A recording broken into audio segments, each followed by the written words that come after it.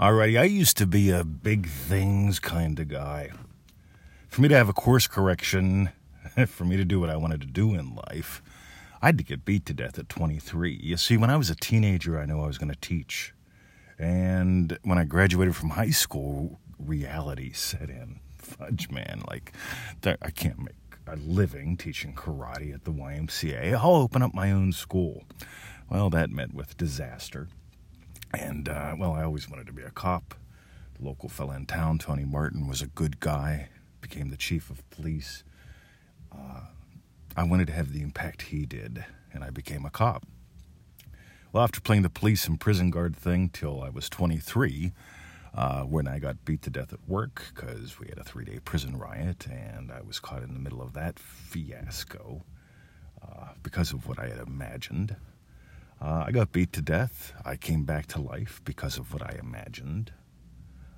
By the way, you aren't your body, in case you haven't figured that out. But here's the thing. If what I've done since then is I have imagined, instead of stopping being a prison guard because I got beat to death, I've imagined just walking off the job to do what I love.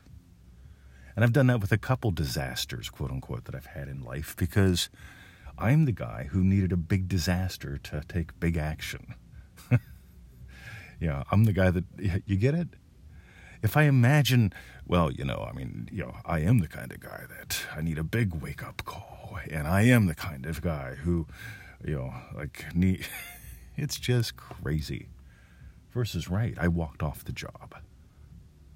And after I started imagining, after that became true, I developed the capacity to, instead of having a tragic thing happen so something good could happen, I started just having lovely things easily happen. You see, we call these micro-myths. That's not Neville's term, that's mine. And we're going to be exploring them on the next live call on Sunday, August, I don't know what it is, 19th, something like that? I don't know. Anyway, the next call in a couple of days. We just did a Feel It Real Fun show on them yesterday. You can find that at feelitrealfun.com. Just look for micro-myths in the title.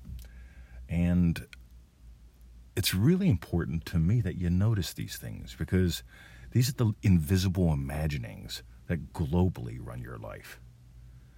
You see, we explored this in Manifesting Mastery in a very different way. Actually, we explored something like this. We explored The Girls Giggled. And The Girls Giggled was about a specific incident. A young man walking over. He sees the girl smiling. He walks over. He sees them giggle and look at each other, and he imagines they're laughing at him, so he turns around. But the thing is, most people don't get that.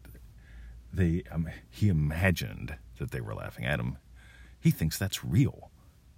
And that made him turn around, and he never got to dance or kiss or just chat up the girl. These are the things that have you play stop-start roller coaster all the time. And I want you to have a life that's worth living. So here's the deal, guys.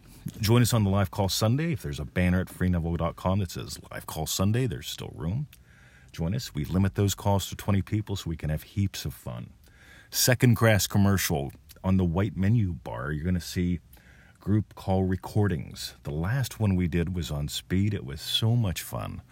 And the success stories and the testimonials that showed up and the techniques we covered, this is stuff that we haven't shared before. This is how we personally play and little games that we play to speed you up.